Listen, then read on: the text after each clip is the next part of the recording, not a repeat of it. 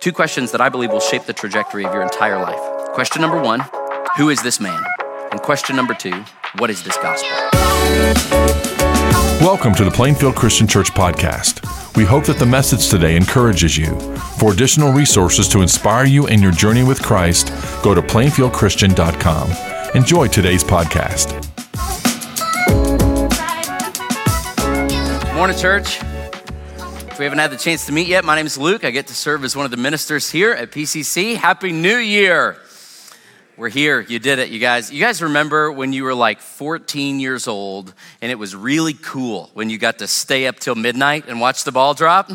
And now you're like, if you're like me, like I just kind of want to go to bed, you know? Like the house is in a post-Christmas wasteland. Like there's decorations half taken down. There's still wrapping paper laying all over the place. We had like 14 family Christmases to go to this last week. I don't know about you, we're 9.5 hours in. I've already fallen off the wagon on the new diet, right? Like I just kind of want to go to bed and ring in the new year that way. And yet once you can get past all of that, I do actually love the whole kind of new year experience. It feels like a fresh slate. It feels like a time for new beginnings, doesn't it? Just a little bit like you can go back to the garage and kind of dust off that old weight set and like feel like you're going to get back into it, you know, start a new book. Like whether or not you are a New Year's resolution person, I think we can all agree that by the end of this year, we want to be better, don't we? Like whether or not you're engaged in the whole New Year's resolution kind of thing, we want to be better. We want a new beginning of sorts. And kind of in that same spirit, we're kicking off a new sermon series today that we're going to be in for most of this year, where we're going to be walking through the life of Jesus as recorded by a guy named Mark. So without further ado, would you open your Bibles with me this morning to Mark chapter 1, verse 1. Mark chapter 1, verse 1. There was a study done a few years ago. About 100,000 people were involved in this study over an 8-year period. And this study showed that of those people, the people who put one particular habit in place in their lives had significantly healthier lives than the people who didn't have that habit. The people with that one habit in their lives actually had 62% less drunkenness, 59% less pornography use and sexual dysfunction, 45% less gambling than those who didn't have that habit. That one habit was shown to improve people's self-esteem, give them better family relationships, stronger social connections. The people with that one habit were able to reduce their bitterness over that 8-year period by 40%, their destructive thoughts by 32%, their isolation also by 32%. They reduced their inability to forgive by 31% and their loneliness by 30% compared with those who did not engage in that one particular habit. If I told you this morning that you could do all of that to your life with just one habit, it'd be a no-brainer, wouldn't it? Of course. So it begs the question, right? What is the habit?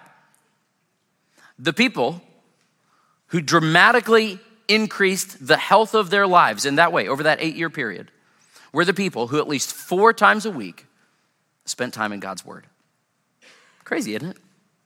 And let's say, hypothetically today, you decided that was a habit that you want to put in place. I definitely recommend that you do. Let's say, okay, yeah, I want to spend some time in God's word and in prayer every day this year. And for people who are just kicking off reading the Bible, they've never done it before, I always recommend that they start in the Gospels. Matthew, Mark, Luke, and John. Those are the stories of Jesus' life here. So let's say that you know nothing about the Bible or Christianity, but you decide you're going to give this thing a whirl. You crack open your Bible. You notice it's split up into 2 sections. You've got the Old Testament, which is actually most of the Bible. That's everything that happened before the birth of Jesus. Then you've got the New Testament, which is everything that happened after the birth of Jesus. You head to the New Testament, you're going to go to the Gospels, you crank open the first page, and you notice a title that says, The Gospel According to Matthew.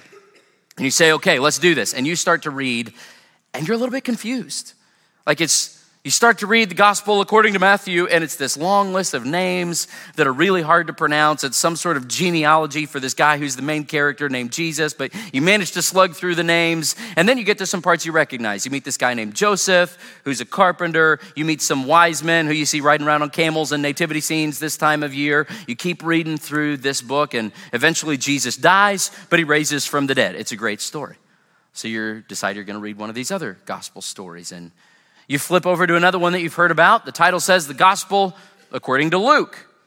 And you start to read it, and it's kind of similar, starts with the birth of Jesus, but it's a little bit different. This time you meet Mary and you see the angels and you see some shepherds and other things that you see at Christmas time still left out in people's yards, first week of January. And you keep reading. It's a good story. Some common elements, but a little bit of a different angle. But at the end, Jesus dies and he raises back to life.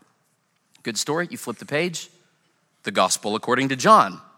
Like, okay, well, all right. And you read it, and again, it starts with the story of Jesus' origin, but this time he doesn't talk about the birth of Jesus. He kind of tells the story of Jesus from a cosmic perspective. John talks about how even before the beginning of time, Jesus was with God. Jesus was God, and you keep reading, but again, it ends with Jesus dying, raising back to life. And if you know nothing, you're like, man, did Jesus die like 3 times? Like that's rough, And how many authorized biographies of this guy are there? Is it going to be the gospel according to Frank, the gospel according to Susan? Is the whole thing just full of these? And then you remember you forgot one.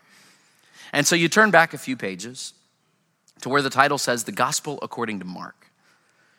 And you start to read, and you notice that Mark doesn't even talk about the birth of Jesus. This one's different. There's no Mary, no Joseph, no shepherds, angels, wise men, no star, no prologue. He just begins with one sentence. Mark chapter 1, verse 1. The beginning of the good news about Jesus the Messiah, the Son of God. And that's our text for today. Just one verse.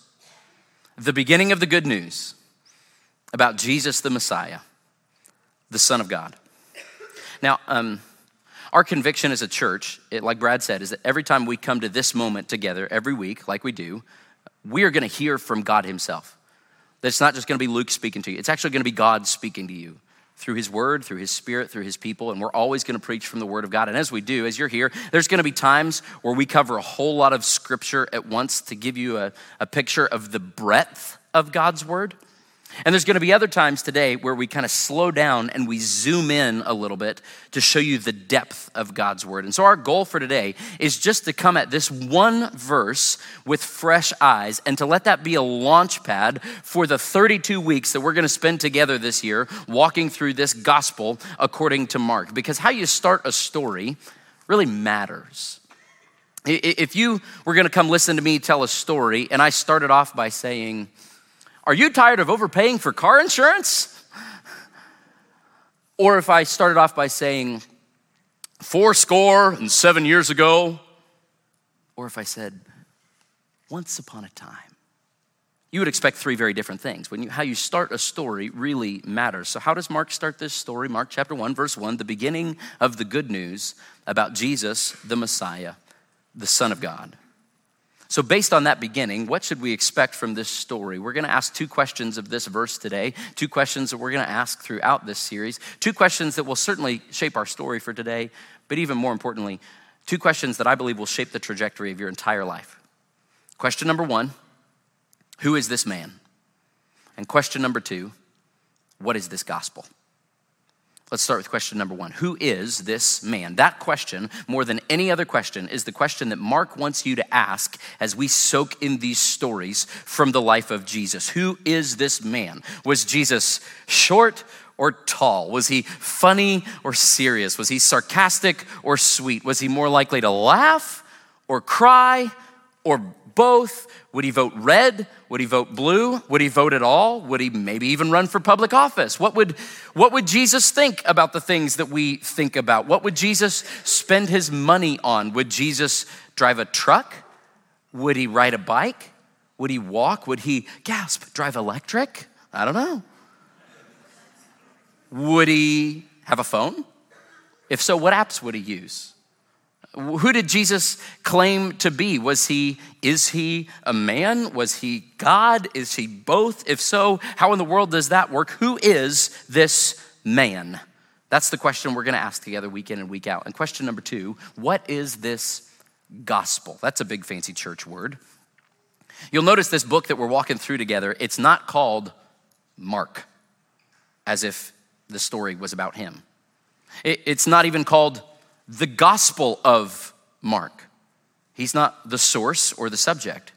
This book is wisely titled The Gospel According to Mark. We have 4 of these: the gospel according to Matthew, the gospel according to Mark, the gospel according to Luke, and the gospel according to John. It's the same story, the same gospel, just told from 4 slightly different perspectives. So what is this gospel? What in the world does that word even mean? The Greek word for gospel, buckle into your grammar seats, okay? Like the Greek word for gospel is the word euangelion. Can you say that? Say euangelion. There you go. You're starting off good this year. You're getting your money's worth, all right? And euangelion just means good news. It means good news. We just read it, Mark chapter 1, verse 1, the beginning of the euangelion, the good news. I like the way the ESV says it. It says the beginning of the gospel of Jesus Christ, the Son of God. And that word euangelion, the good news there, was often used like in a pagan sense. It was a normal word that people would use, and they used it most often to describe like a military or political victory that happened. Hey, this is good news. So-and-so won the election, or so-and-so won the battle. The euangelion. But we all know there's a lot more to a word than just the definition of the word, right? There's also like the feelings that come along with the word. For example, if I said 7-Eleven, 7-Eleven, there's a certain picture that comes in your mind, right? There's a feeling that comes in your mind, 7-Eleven. If I said 9/11, there's a very different picture that comes in your mind, isn't there? Very different feeling. So about this gospel, about this Jesus, we don't just want to ask, what does Mark want us to know? We want to ask, what does he want us to feel when we come along with these words? And to answer that, I'm going to ask you today to put on 3 different sets of glasses as we look at Mark chapter 1, verse 1 together. 3 different sets of glasses that we're going to read through. Here's the first one. I want you to read as a Roman. Read as a Roman. Try to read through the eyes of a Roman citizen. Let's look at it another time. Mark chapter 1, verse 1, the beginning of the good news about Jesus the Messiah, the Son of God.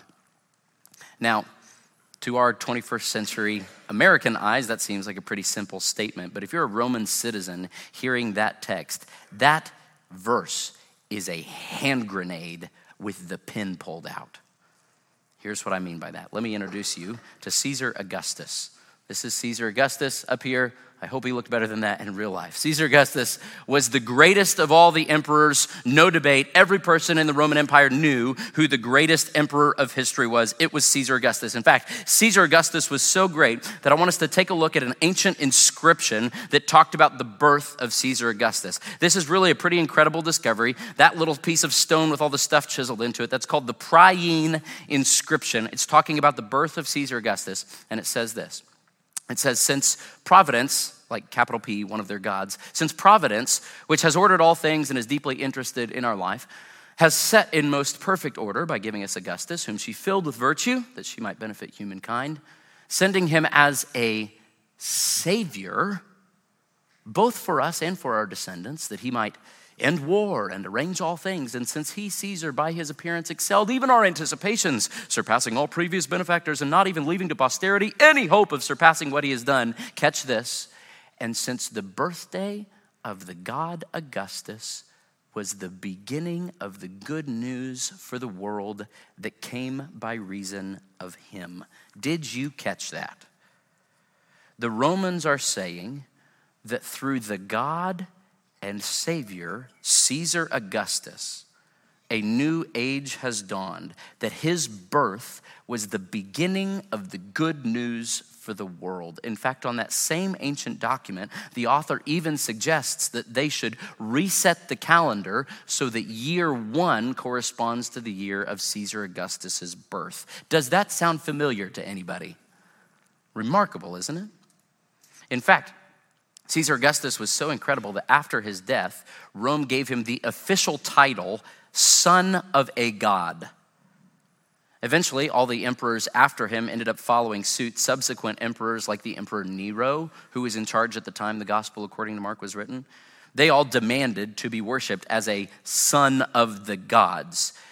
Rome said, hey, listen, you can worship whatever God you want to. You can go to whatever temple you want to, pray to whatever God you want to, as long as you also worship the emperor. This was kind of the bedrock practice that held the whole empire together. This was the glue. This was how they maintained their unity in all these provinces. So to deny that the emperor was the son of God was rebellion against the empire. It's not just a religious thing. This is political rebellion. So I should pause here and I should mention, do you know where Mark is when he's writing this gospel according to Mark? He's in Rome. Mark is in Rome here in the 60s AD. Can I tell you what's going on in Rome in the 60s AD? Mark steps onto the scene here in Rome, and the Emperor Nero has just basically lost his mind. A huge portion of the city of Rome has been burned in a fire. Nero blames the Christians for the fire, even though they didn't start it. Nero uses that as an excuse to start killing off the Christians in Rome. Meanwhile, around the edges of the empire, there's a bunch of earthquakes that are happening, that are wreaking havoc. Meanwhile, also the Roman army has just been sent to Jerusalem to squash a Jewish rebellion, and they will end up burning the Jewish temple to the ground. Shortly after that, Nero himself will end up committing suicide, and the year after he does, in a series of uprisings, 4 emperors will hold the throne in Rome in just 1 year, each of them jockeying for position, trying to figure out who's actually in charge, each wanting of those 4 emperors, each wanting to claim that they are the one who will bring the new beginning. They are the one who's bringing the good news. They are the one who's the true son of the gods. And so Mark steps on the scene here in Rome, and he drops a bomb on the political playground of the most powerful empire that the world has ever known. In one sentence about a crucified peasant carpenter, Mark says, the beginning of the good news about Jesus the Messiah, the Son of God. There's a new sheriff in town. This is audacious. Perhaps the most influential New Testament scholar of our day is a guy by the name of N.T. Wright.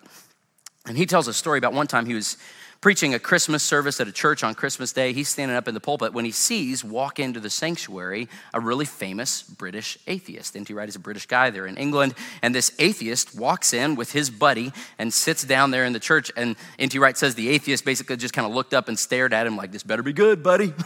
And if you've ever brought a friend to church, you kind of know that feeling. You can imagine what the guy with the atheist is feeling like, dude, I spent all my social capital to get this guy here. Like, this better be good. Pull out all the stops. We got one shot, right? And so N.T. Wright, he preaches the Christmas service. And after the service is over, this atheist guy comes up to N.T. Wright and he says, I get it.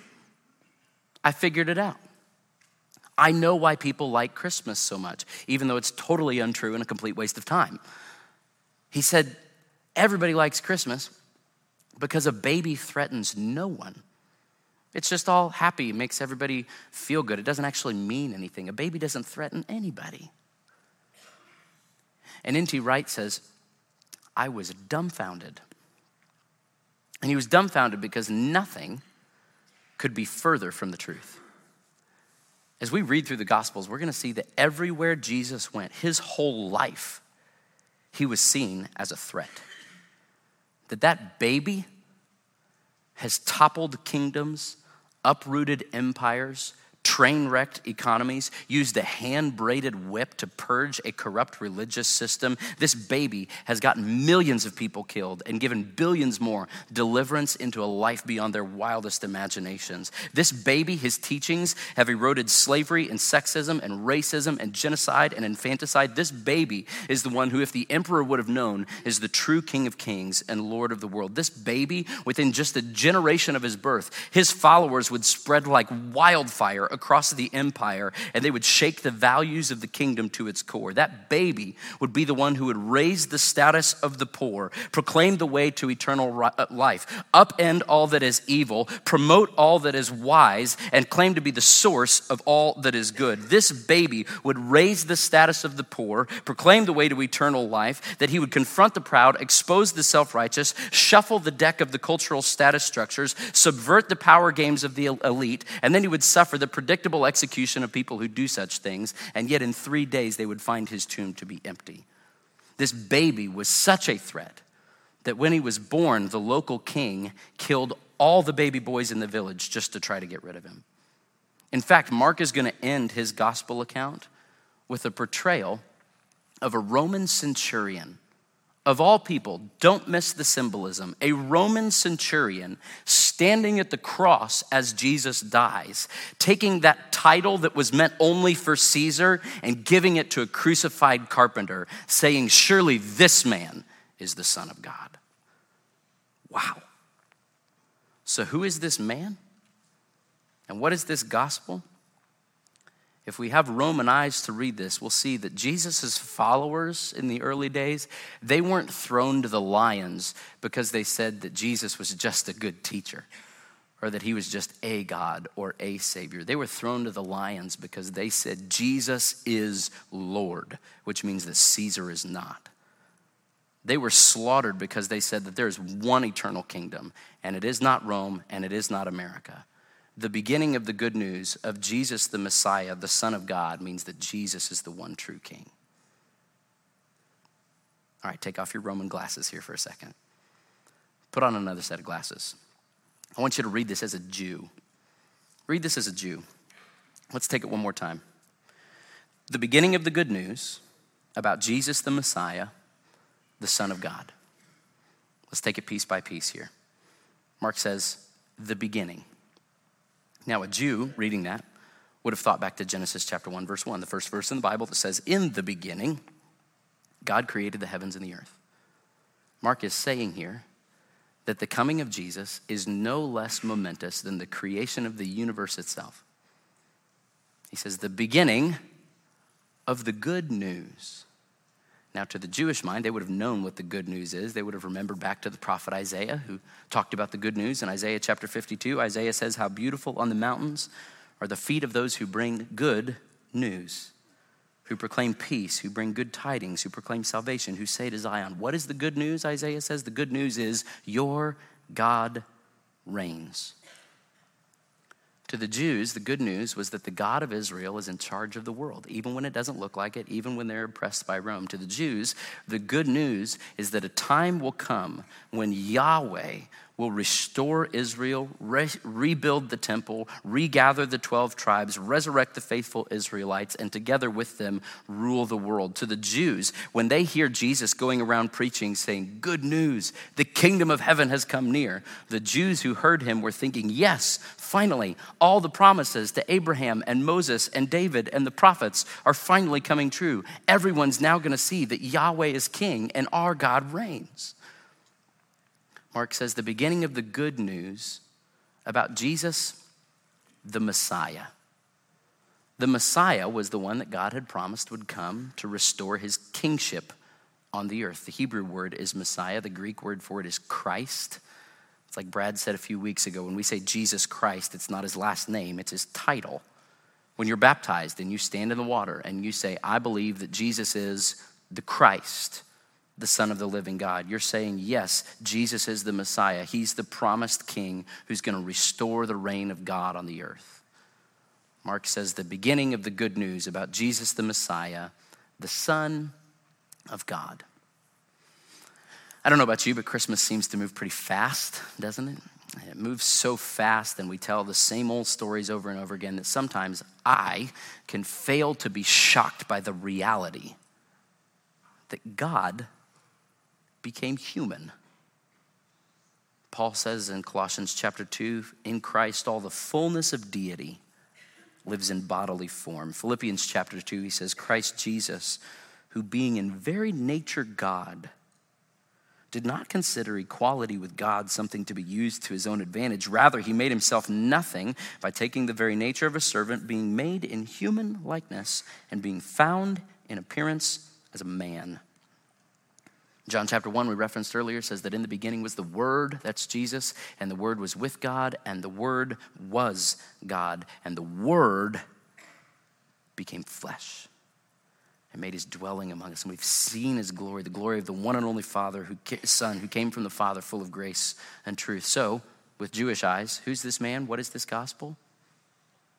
As with the Romans, to the Jews, the answer is shocking. The answer is that God has kept his promises, the Messiah is here, and God himself has stepped into the story.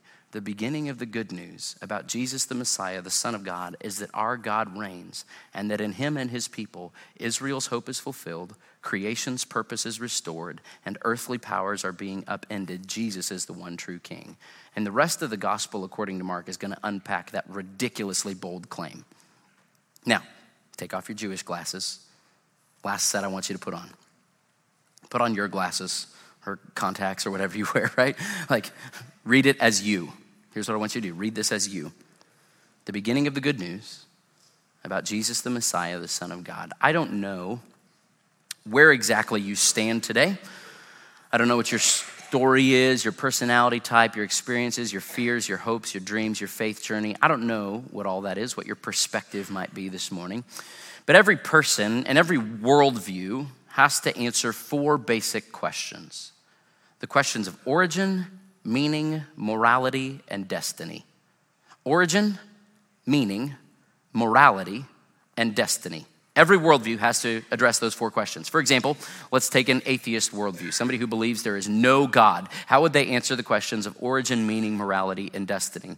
The question of origin, well, they'd say, well, we don't really know where we come from. The question of meaning, they'd say, well, there is none, so I guess just try to make the world a better place while you're here if you feel like it. The question of morality, well, who's to say what's right and wrong, really? So I guess just do what's best for the group or do whatever you want.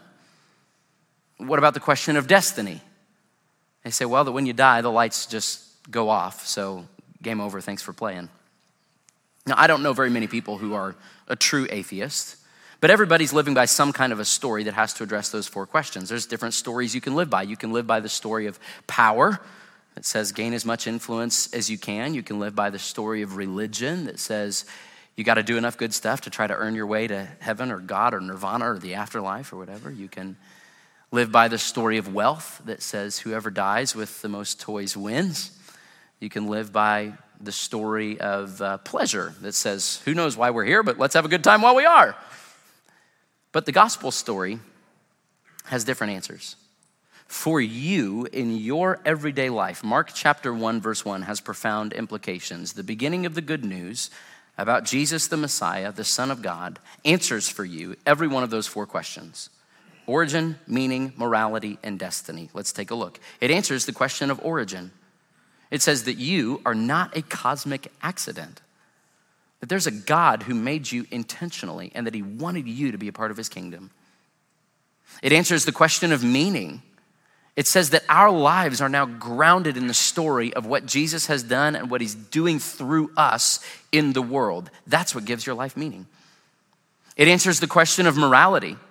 In terms of how we think about right and wrong, it means that whatever the king says is good, we say is good. Whatever the king says is evil, we say is evil. Whether or not it aligns with the impulses of the people around us or the feelings within us, we're going to trust the king who created us.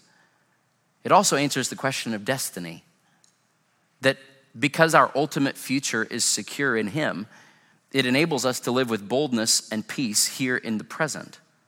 So let's come back to these 2 questions. Who is this man and what is this gospel? If it's true that Jesus is our one true king, then our origin, our meaning, our morality, and our destiny all flow out of that. And then the invitation for you today is to simply join in on what God is doing in the world, because this is only the beginning of the good news. Flowing from that gospel, from that good news, the church was born.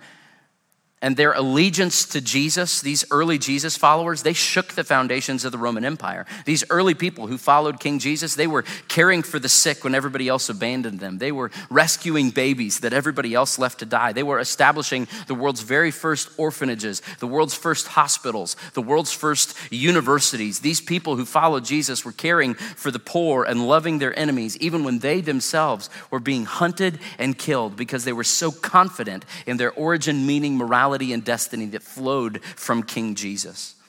There's a historian named Will Durant who says this about the early Jesus followers.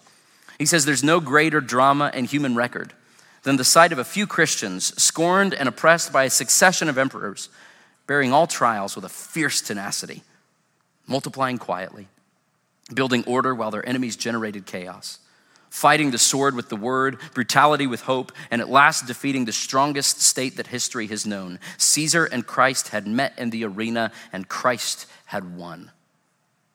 And that kind of opposition isn't just something that happened way back then, it's still happening today.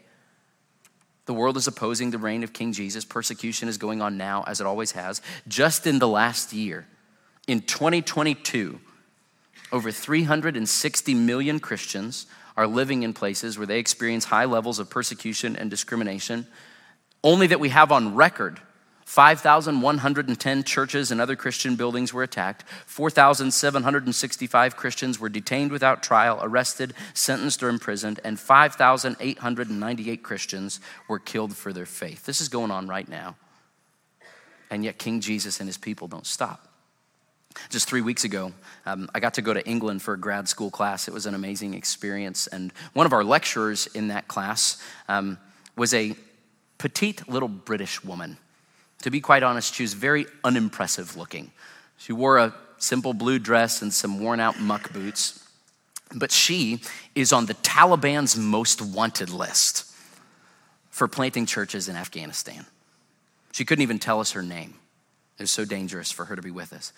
But she shared with us these stories, and this is a woman that she just exudes this quiet, calm, confident passion that she is so assured of her origin, meaning, morality, and destiny that she can't wait to partner with what King Jesus is doing in the world. And so she's spending her life planting churches in terrorist-run towns. And when you ask her why, and we did, this was her answer. She said, when I came to faith, the love of Jesus wrecked me.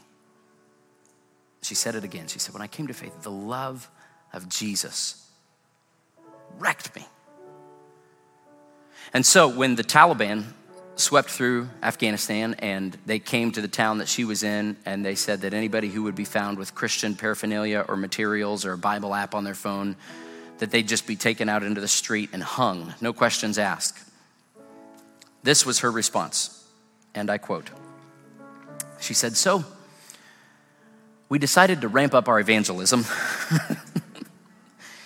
In for a penny, in for a pound, she said. When death is facing you, you might as well go out singing. And she's kind of a typical, like, straight-faced Brit, stiff upper lip, the whole 9 yards. And when everybody else was telling them to lay low, she reminded them of the gospel. I can't do her accent, but she said, we actually believe that this world will pass away and that we'll have eternity with Jesus. So if I live, good. And if I die, great. Being killed isn't problematic because, I get to go be with God. And so she's following King Jesus, and they have this vision to see a house church on every street in the city, and it's happening right under the noses of the Taliban. And if I could wish one thing for us as a church, maybe even for the American church as a whole this year, it's so easy to get our heads down and to be discouraged with what's going on in our own lives, in our families, in American Christianity. But I want the American church, I want all of us to wake up and look around, because King Jesus and his gospel and his church are advancing with breathtaking speed all around the world, and we get to be a part of it. Historically speaking, wherever a religion starts, typically that remains the center of that religion. So if you think about Islam, the center of Islam is still like Arabia, Mecca, that whole area. If you think about like Eastern mysticism, mostly stays east. Hinduism still has India. Buddhism has Thailand. Judaism still is largely based in Jerusalem, Israel, that whole area. But Christianity is fundamentally different. That because Jesus is the king over everything, and his gospel truth gives origin, meaning, morality, and destiny that applies to every culture on the planet. Throughout history, the center of Christianity is actually constantly shifting. The center of Christianity started out in Jerusalem, then it kind of spread to the Mediterranean world.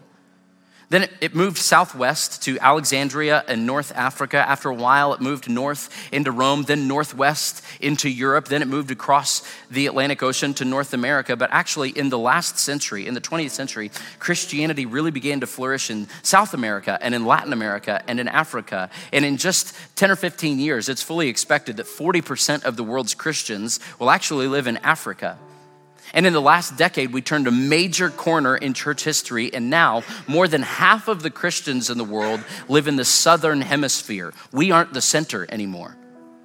Today, there are 80 million genuine Jesus followers in Russia. There's over 100 million Christians in communist China. At the pace that the church is growing right now, by 2030, there will be more Christians in China than there are in America, and China could actually be a Christian majority country by the year 2050. Isn't that crazy? The Middle East right now is home to the most persecuted churches on the planet. Just a little over 40 years ago, in 1979, there were less than 500 known Christians from a Muslim background in the nation of Iran. But today, there are hundreds of thousands, and they're the fastest growing Christian movement on the planet. Right now, for the first time in human history, we're gonna be able to have a Bible translation started in every single language on the planet by the year 2035. That's just over a decade away. That's never happened in world history before. This is an amazing time to be alive. All hail the King. The beginning of the good news of Jesus the Messiah, the Son of God. And it's only the beginning of what he wants to do this year. So I guess my invitation to you is just wherever you are and whatever your story is this year, would you just bow down again to the King? And would you just say, yeah, I'm all in. Wherever you're going, I'm going too. And would you come on the journey with us? The beginning of the good news of Jesus the Messiah, the Son of God. Take out your communion elements if you would when you got them. As the people of the King, we do this every week to remind ourselves of what he has done. And the Bible says communion is a lot of different things. It's a time for anticipation. It's a time for celebration. It's a time for remembrance and reflection. It's also a time for examination and for confession.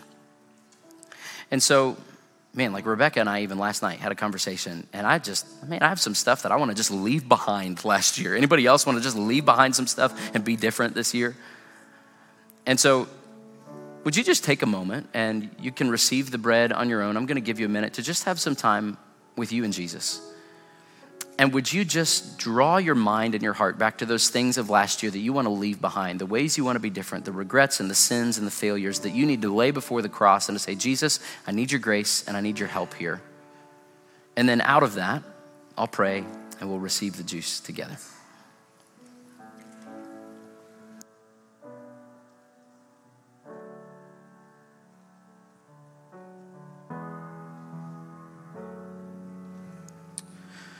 Jesus, right now, you're sitting on your throne, reigning as king over everything, King of kings and Lord of lords. And you are growing your kingdom here, and we're just thankful to get to be a part of it. And we want to say again that we believe that you are the Christ, you are the Son of the living God. We need you as our Lord and as our Savior. And so, Lord, we're offering to you all those things that we want to leave behind. And we are asking you to keep beginning a good news story in us. We are thankful that we get to receive this juice that reminds us of your blood that washes us clean. That, Lord, is our forgiveness and our peace for the past and our hope and confidence for the future. We love you. It's in Jesus' name that all God's people said, amen. This is the blood of Christ.